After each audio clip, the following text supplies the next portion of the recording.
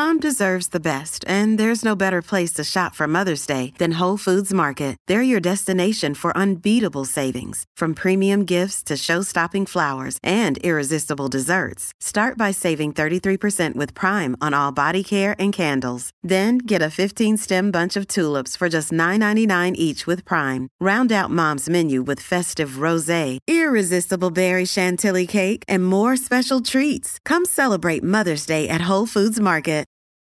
Your brain needs support, and new Ollie Brainy Chews are a delightful way to take care of your cognitive health.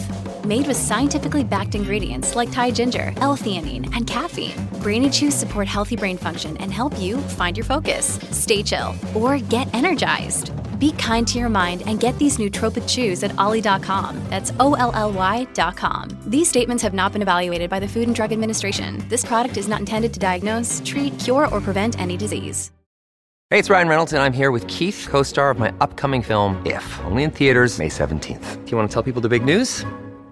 All right, I'll do it. Sign up now and you'll get unlimited for $15 a month and 6 months of Paramount Plus Essential Plan on us. MintMobile.com/switch. Upfront payment of $45 equivalent to $15 per month. Unlimited over 40 gigabytes per month. Face lower speeds. Videos at 480p. Active Mint customers by 531.24 get 6 months of Paramount Plus Essential Plan. Auto renews after 6 months. Offer ends May 31st, 2024. Separate Paramount Plus registration required. Terms and conditions apply if rated PG. Welcome to the New Books Network. Okay, welcome to the New Books Network in French Studies. Today I'll be having a conversation with Robert Payne. He's a senior learning development tutor at the University of Bedfordshire in the UK. Before coming to Bedfordshire, he studied for a PhD in French Studies at the University of Leicester, where he also taught French language and cultural studies from 2013 to 2017.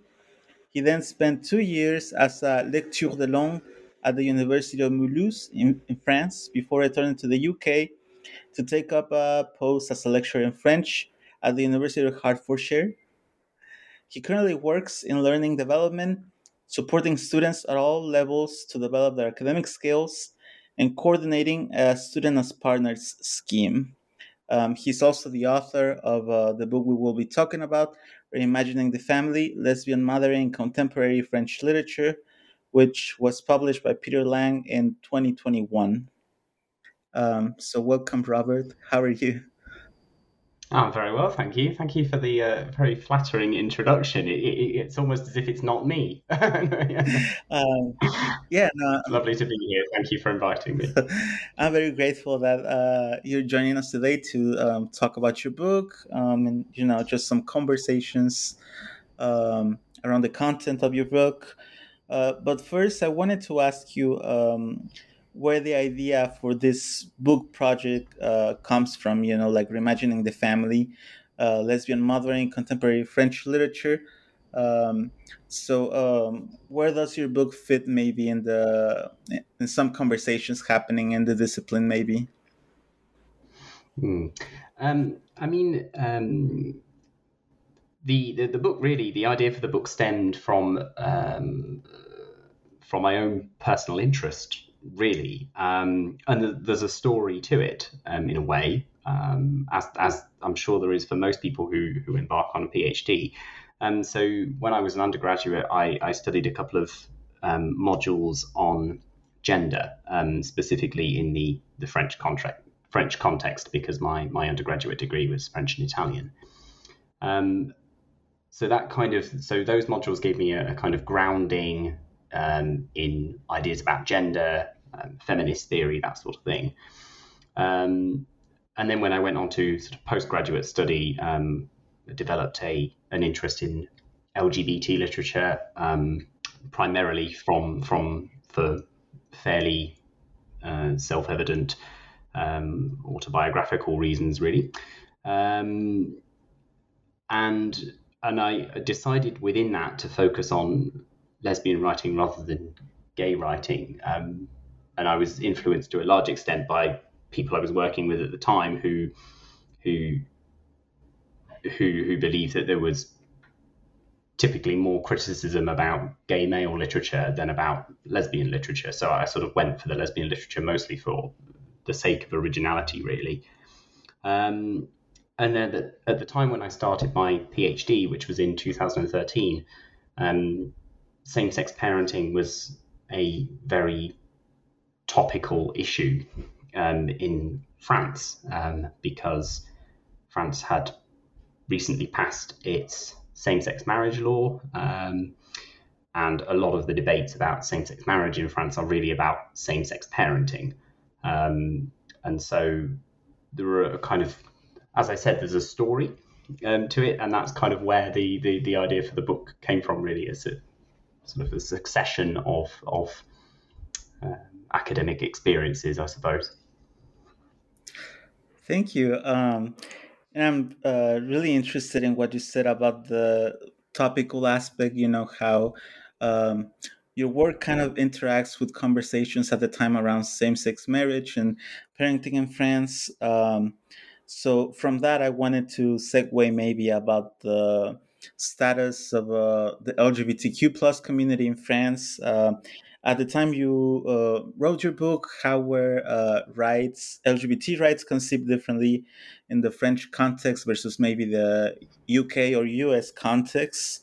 And how does that play into your analysis, the particularity of the French situation? Sure. I think there are sort of two main differences, really, as I see it, between the way in which LGBT rights are conceived in France compared with the way that they're conceived in English-speaking countries. And I would say that the first one really revolves in France. There is more of a universalist conception of LGBT rights, and we see this quite plainly at a very basic level in what the French call same-sex marriage. So whereas in English-speaking countries we tend to talk about same-sex marriage or gay marriage, in the French context it's mariage pour tous, so marriage for all. So there's much more of a universalist conception of gay rights there, of LGBT rights there. And I think as well, what marks the French context as quite unique is that, as I said a moment ago, the debate on same-sex marriage in France is often really a disguise for a debate about same-sex families. Whereas I think I may be generalizing a little bit here, but debates about same-sex marriage in the US are about the kind of the sanctity of marriage, perhaps because of religious reasons. In France, where religion, officially at least, has no political weight, French opponents of same-sex marriage had to resort to other arguments, I suppose. And one of those arguments was that if we legalize same-sex marriage or give recognition to same-sex unions, there will be a sort of domino effect, and we will have to give recognition to same-sex families, which of course turned out to be true, but I would argue that's not a bad thing. The first example of a debate on same-sex marriage being a disguise for a debate on same-sex families was the legalization of civil partnerships in France, which was in 1999.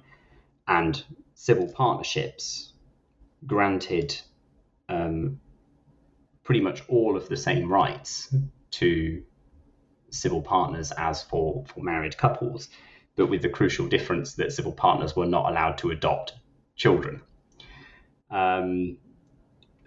Whereas in Britain, for instance, same-sex adoption actually preceded the legalization of civil partnerships, I believe. Similarly, same-sex marriage and same-sex adoption were legalized at the same time in France. And there was also a debate about, sort of reproductive technologies and who should have access to those reproductive technologies. So in as far as I'm aware, in English-speaking countries, there has never been a restriction on who could access reproductive technologies, whereas in France, until 2019, reproductive technologies were only open to heterosexual couples. So you know, a lot of the restrictions that were placed on same-sex unions or the rights of same-sex couples were about preventing, in some ways, same-sex families. And the texts that I study in the book interact with that context. Most of the texts that I study were published between the creation of civil partnerships in 1999 and the legalization of same-sex marriage in 2013. And so what you see in the text, for example, is, you know, portrayals that express the limitations of civil partnerships. So the texts are very much engaging with that political debate. Thank you.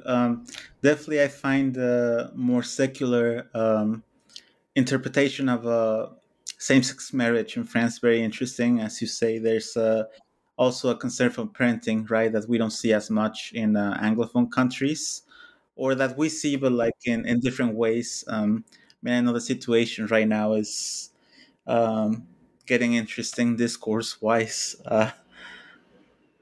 But from that, since you mentioned your text, and I'm sorry that I skipped this question earlier, I just thought the context would help. Um, Not a problem. I just wanted to ask you about the selections of the text you study, because I noticed that you incorporate very diverse genres, right? So you have an autobiography, you have a literary oriented text, so maybe novels that are enjoyed by a more highbrow type of audience, and then there's also popular literature with a very straightforward narrative that everybody can enjoy. There's nonfiction, there's fiction. Um, so I really appreciated, the analysis of these forms that maybe are not as present in studies of French literature. But I was also wondering how you stumble upon them. Like what was it like to encounter these texts? That's a really excellent question, and the answer really is that it was quite tricky. So I suppose this is one of the challenges of working with a corpus that is relatively unknown, and also a body of literature that isn't very big. Simply put, there are not that many representations of lesbian parenting, or indeed same-sex parenting more broadly, in French literature. So I suppose that's one of the challenges. If you're working on, Simone de Beauvoir, for example, all you need to do is Google Simone de Beauvoir, and you will find a Wikipedia page that has the entire list, a list of all of her works. When you're working on a topic that's kind of less that is less studied, it takes quite a long time. So it took me a long time to gather the corpus. Actually, I gathered some from secondary reading that I did, and I also did a lot of good old-fashioned Googling. And I think once you stumble across one text and you buy it, you then get a recommendation from Amazon, because Amazon will recommend similar texts, because obviously they want to boost their sales.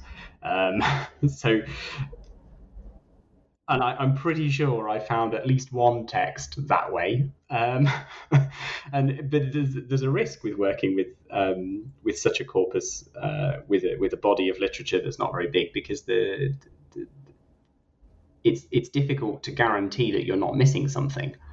And of course I did. because, in the sort of third year of my PhD, I discovered another text that actually probably would have been a better fit than some of the other texts that I'd chosen, but it was kind of a little bit too late in the day to include that. So the inclusion of so many different genres in the book was, to be perfectly honest, completely accidental, and brought about really by necessity rather than through a kind of strategic or scholarly choice. But on reflection, I'm quite glad that the book contains so many different genres, and I actually think that that's a strength of the book, if I may say so, because I think it illustrates the range of literary forms that writers use to talk about same-sex parenting, and ultimately the book is about representation. So it makes sense in a way to have different genres, because it's different modes of representation. Yeah, I definitely think the selections offer just a wider range of representations, and then I also wanted to jump from that to the because we were talking about how getting to know the representations of lesbian mothering in a literary text is a work in progress. So there was the risk of missing some text when you were searching for them, or how it's maybe not as simple as finding sources on the more canonical authors, right? Um, I wanted to ask you about also the theory part of that. So not just criticism about um, novels and authors, but also like finding theory that converses about lesbian mothering, because you in your book you mentioned that lesbian identity and mothering are sometimes seen as odds with each other. So I was wondering if you could just expand a little bit on that. How what the theory side of your research looks like. So there's a wonderful book by Shelley Park. That's Shelley with an E for your listeners who may want to look into this. There's this wonderful book by Shelley Park called Mothering Queerly, Queering Mothering. And I'm not quoting directly because I can't remember, but the basic premise of the book is that to the extent that mothers are breeders, for want of a better term, and breeders are the exact opposite of queer, then the notion of lesbian mothering is somehow makes no sense, basically. And we very much see this idea represented in the works of literature that I study in the book, particularly in the earlier texts, where we see lesbian women sort of temporarily renouncing their or giving up their lesbianism in order to focus on mothering. There's this idea that lesbianism and mothering are irreconcilable, and actually the texts revolve to some extent around, or to a large extent, around that dilemma. So yeah, I think there is a traditional kind of view that mothering and lesbianism don't really go hand in hand. And what's interesting as well is that some of the sociological literature on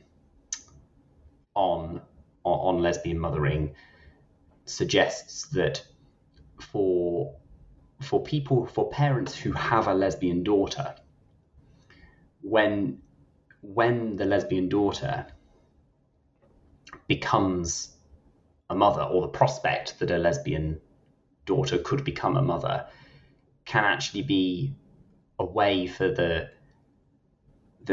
lesbian daughter to sort of re-enter the fold, as it were. And it can actually be a kind of point of reconciliation between parents and lesbian children. It can also be a further point of conflict, because it can be seen as an additional transgression. But the literature is quite sort of mixed on that, I think. Thank you. Yeah, I definitely found it fascinating, because we spoke about the opposition to same-sex marriage from the, perhaps right wing, the French right wing when it comes to society. But then you also have like this um, branches of queer theory that regard motherhood with suspicion because, like you said, it's kind of like normative. So to me, It's all a little bit hetero, yes, basically. and I think in some of your analysis you found that it doesn't have to be that way. Sometimes characters think that it has to be that way, but there's definitely such a wide range of outcomes. I think. Absolutely, yes. Um, so one particular case that I found really interesting was the author Hélène de Montferrand. So you talk about her as a unique blend of tradition and transgression, right? Because um, there's a representation of lesbian characters with depth, or maybe I should say rather characters attracted to the same sex. I don't know if they necessarily identify as lesbian, but so there. There are representations with depth of same-sex attraction. At the same time, however, the novels by Hélène de Montferrand seem to evoke maybe what we think of as classics of French literature, like the epistolary novel of Rousseau or Laclos. So I was just wondering if you could talk to us about this tension in Hélène de Montferrand, about the that impulse to make literature that seems traditional in form, but that in content is talking about something new or offering something new in terms of representations of lesbians. Yes. So I suppose I should say at the outset that Montferrand's Les Amis de Louise is remains my favourite of the text that I study in the book. And so what I make of that blend of tradition and transgression is probably going to be somewhat skewed by by my own position on the novel more broadly. But I would say that blend is central to Montferrand's literary project, in that what the novels seem to do is to create a space for lesbianism within the mainstream. And now there are problems with that, in that, one could argue, why should LGBT people, why would a space within a mainstream that has traditionally marginalized LGBT people be desirable? But I think I think that Montferrand is sort of laying claim to a literary tradition that doesn't really, quote unquote, belong to LGBT people. And if we were to apply that to society more broadly,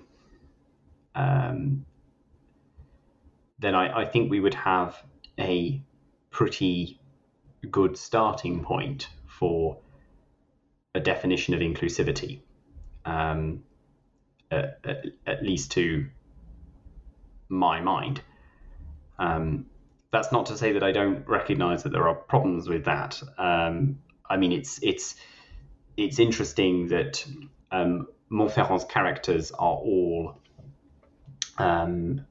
very well off. They're all aristocrats, basically. And in their politics, they're all quite right-wing. And the main character, Eloise, at one point in the first novel in the trilogy, claims that she's not a feminist because feminism is too left-wing, basically. So there are issues with that, and you wonder if LGBT people from less privileged backgrounds can, create a space for themselves within the mainstream. But I think that as a concept, it's something to aspire to in a way. And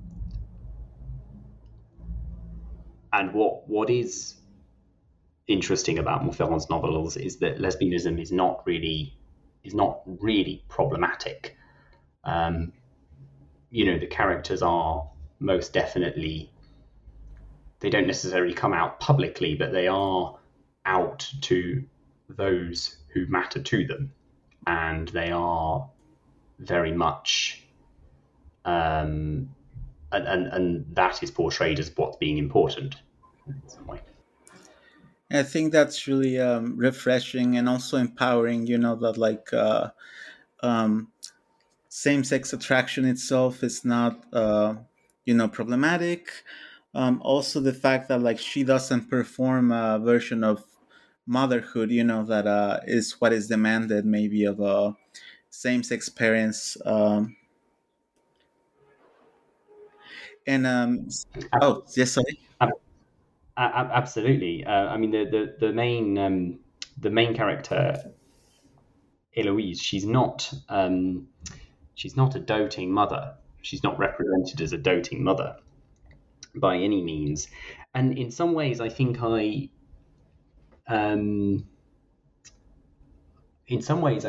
own,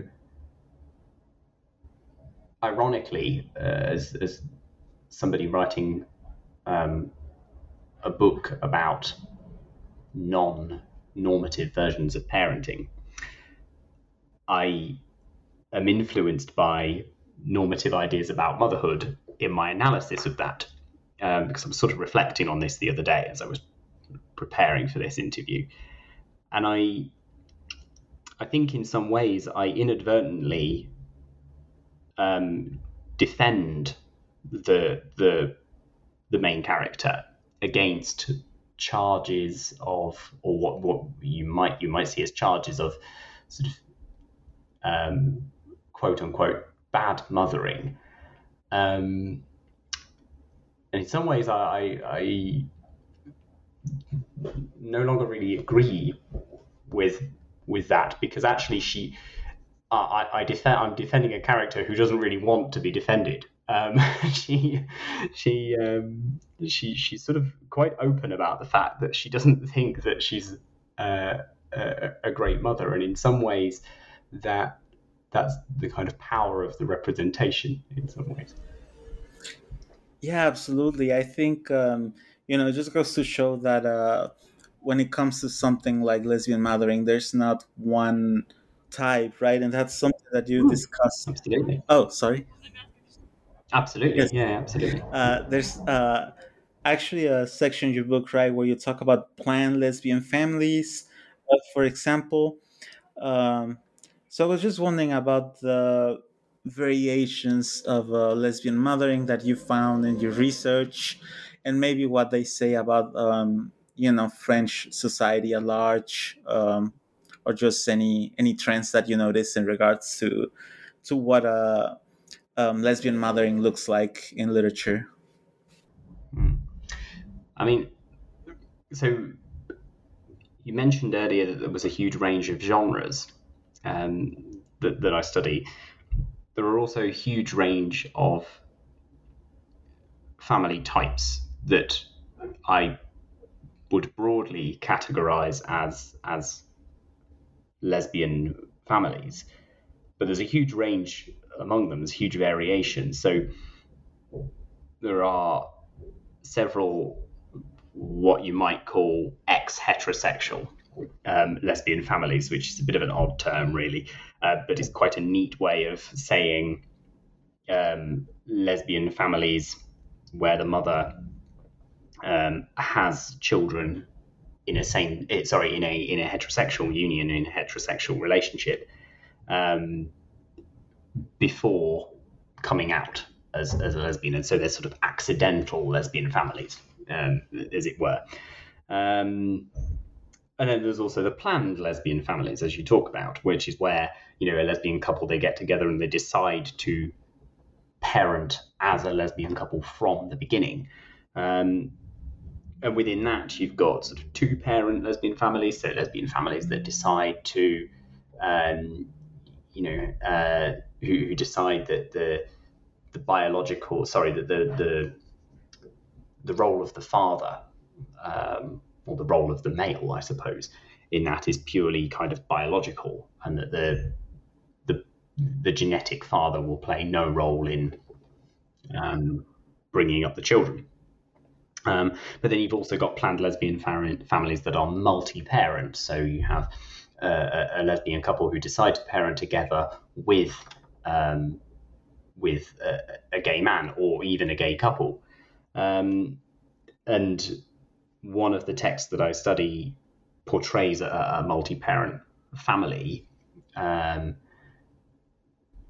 the lesbian couple and the gay couple, when they are, I think, whilst the main character is pregnant, they decide to buy together a sort of disused printing shop, I believe, and they convert this disused printing shop into separate apartments, so that the couples can live kind of separate lives, but the child can kind of move between the two apartments very, very easily. And I just, when I read that, I thought that was testament to a very sort of the very creative ways in which you can do family, as it were. So there's no sort of essentialist notion of what the lesbian family is. There's huge variation within a kind of an umbrella term of lesbian families. And I think it's interesting as well that these texts, as I said earlier, were published between the creation of civil partnerships and the legalization of same-sex marriage. And so they were portraying these non-normative, non-traditional family forms before there really was an established legal framework for same-sex parenting. And so, the literature is not just, I think we used the word interacting earlier. It's not just that literature is interacting with social changes. It's not just reflecting the social change. It's actually anticipating the social change. It is reimagining the family, hence the title of the book. If you're struggling to lose weight, you've probably heard about weight loss medications like Wegovy or Zepbound, and you might be wondering if they're right for you. Meet PlushCare, a leading telehealth provider with doctors who are there for you day and night to partner with you in your weight loss journey. If you qualify, they can safely prescribe you medication from the comfort of your own home. To get started, visit plushcare.com/weight-loss. That's plushcare.com/weight-loss. plushcare.com/weight-loss. Oh, yes, that's fascinating. And I think it also speaks to a connection maybe between queerness and, as you mentioned, creativity and having to adapt to the situations at hand, right?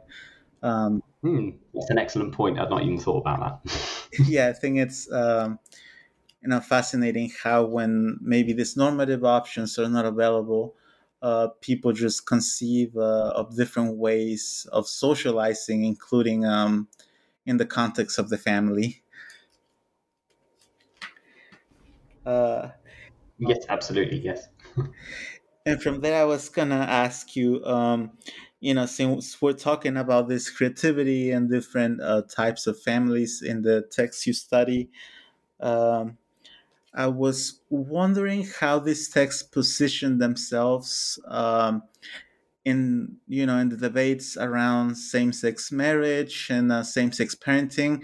I know that some texts maybe are more implicit in this regard, or maybe this is a debate that they're not interested in speaking about, like in an explicit manner, and some of them do. So I was just wondering if if there seem to be patterns, or if there's a consensus in regards to the um, tradition versus assimilation aspect that we touched on earlier. Sorry, that was a really long question. Uh, yes, it was. Apologies. I will I will do my best to answer that. I think there is I would say that there is across the texts um, a consensus that more legal protection was required for same-sex families, which at the time of publication, they didn't have. Now, of course, there's more legislation that kind of fulfills that requirement in many ways. But I think there is certainly a consensus about that. So we, as I said earlier, we do most definitely see the limitations of the civil partnerships law. So one of the texts, for instance, recalls the fact, it's in one of the autobiographical texts, recalls the fact that the author's daughter was distressed at not being able to use her non-biological mother's surname, for example, because there was no kind of legal precedent for that. In one of the other texts, in one of the novels, there is, because, as I said earlier, until 2019, lesbian couples did not have access to fertility treatment in France. The characters in the novel are kind of forced to do this slightly more creatively, shall we say, and they employ what in the novel is referred to as the syringe and yogurt pot method. So I won't paint too much of a picture for your listeners, but I'm sure they'll get the idea. So I think there is consensus in the novels about the need for greater legal protection. As to whether they would then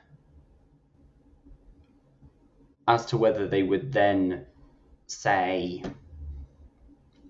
that they aspire to be normal or perceived to be normal, there's perhaps a little bit more of a debate there.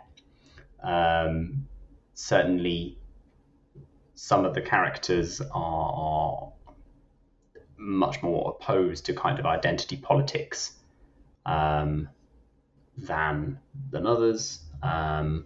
Others don't necessarily aspire to be normal.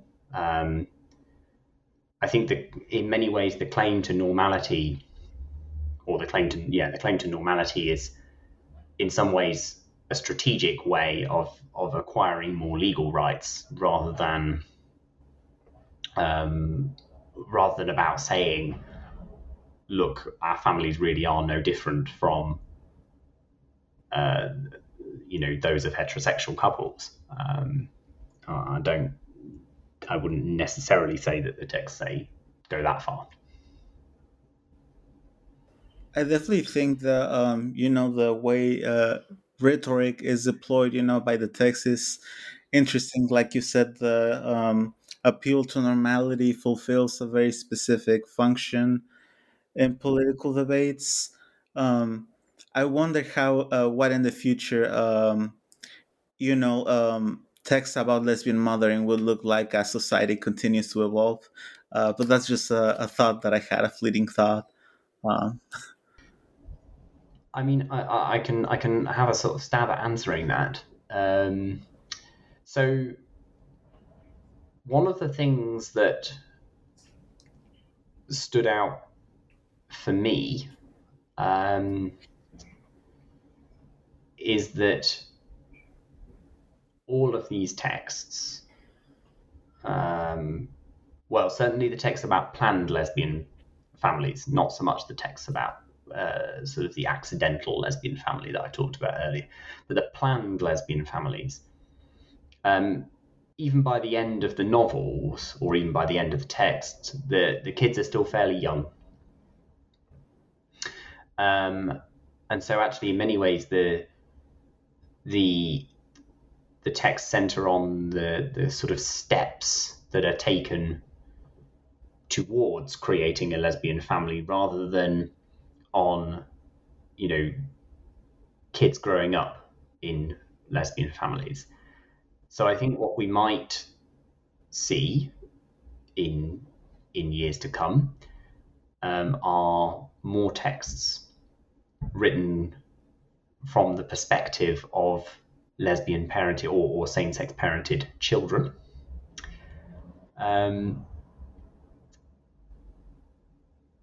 I wonder as well if we might see more texts about gay male parenting or bisexual parenting or transgender parenting, because I found very, very few examples of, well, I didn't find any examples of trans parenting. Whether there are some now, I'm not sure. But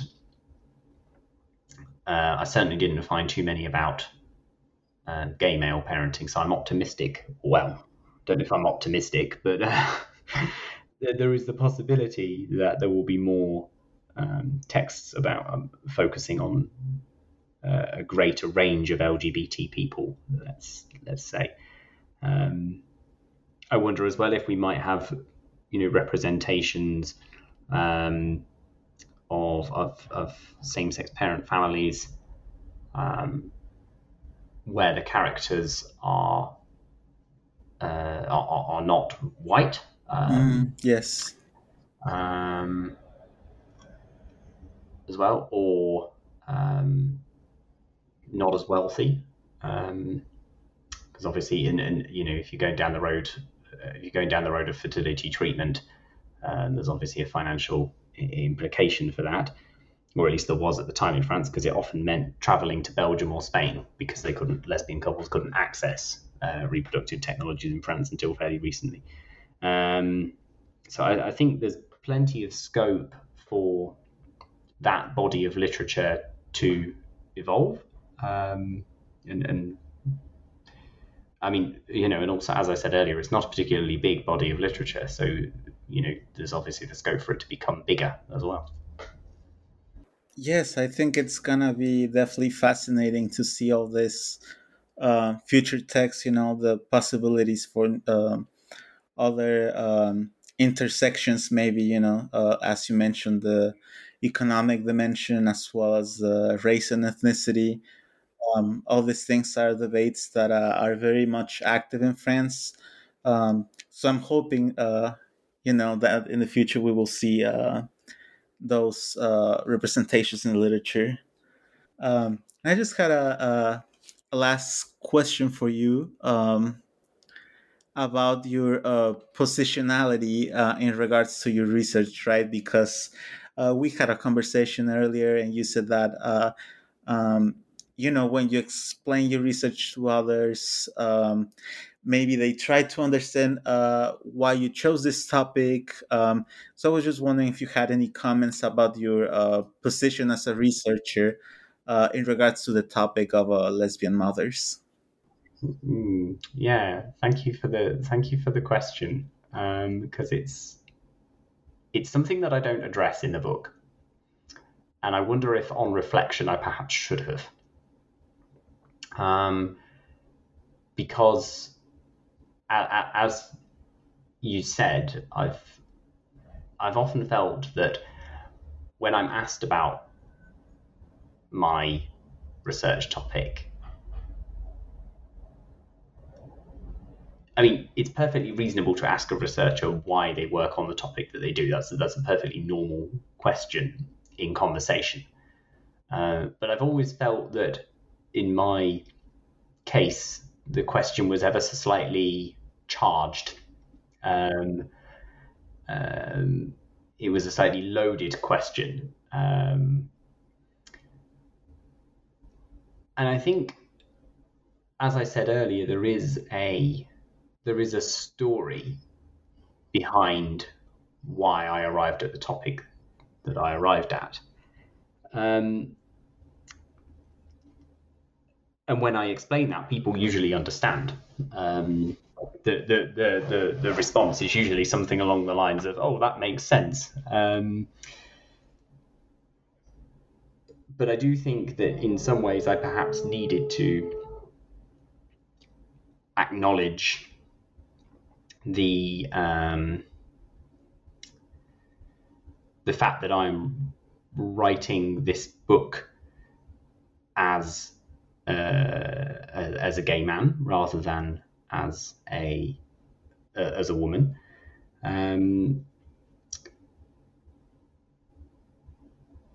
But I also think that on the other hand, I think if I have no basis for this. This is purely, an opinion. But I wonder if the slightly charged way in which I've been asked that question previously would not be the case if I were a woman, even if I were a straight woman. I think it's the fact that I'm a man that causes that question to be charged, and the fact that I'm a gay man and therefore have certain solidarity with lesbian women that straight women don't have, because they're straight in a heterosexual society, right, suggests that, I don't know, to me there seems to be a bit of a hierarchy of different axes or dimensions of identity, whereby gender is kind of seen as primary and sexuality is seen as secondary. And I wonder about the legitimacy of that. I wonder about where that comes from. I don't have an answer. It's more of a question, really. But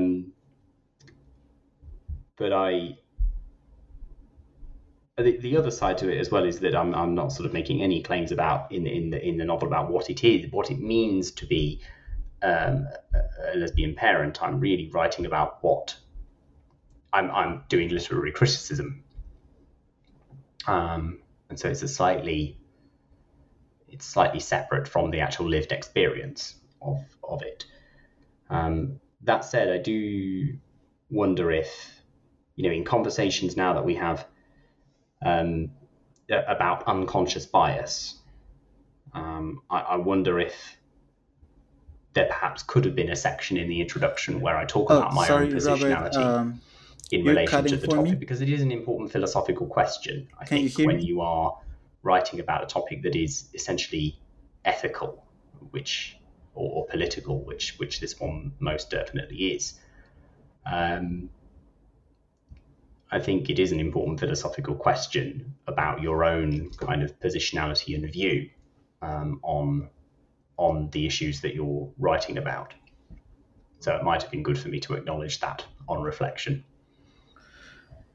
I think sometimes maybe in academic monographs, we're encouraged to distance ourselves from our subjects of study.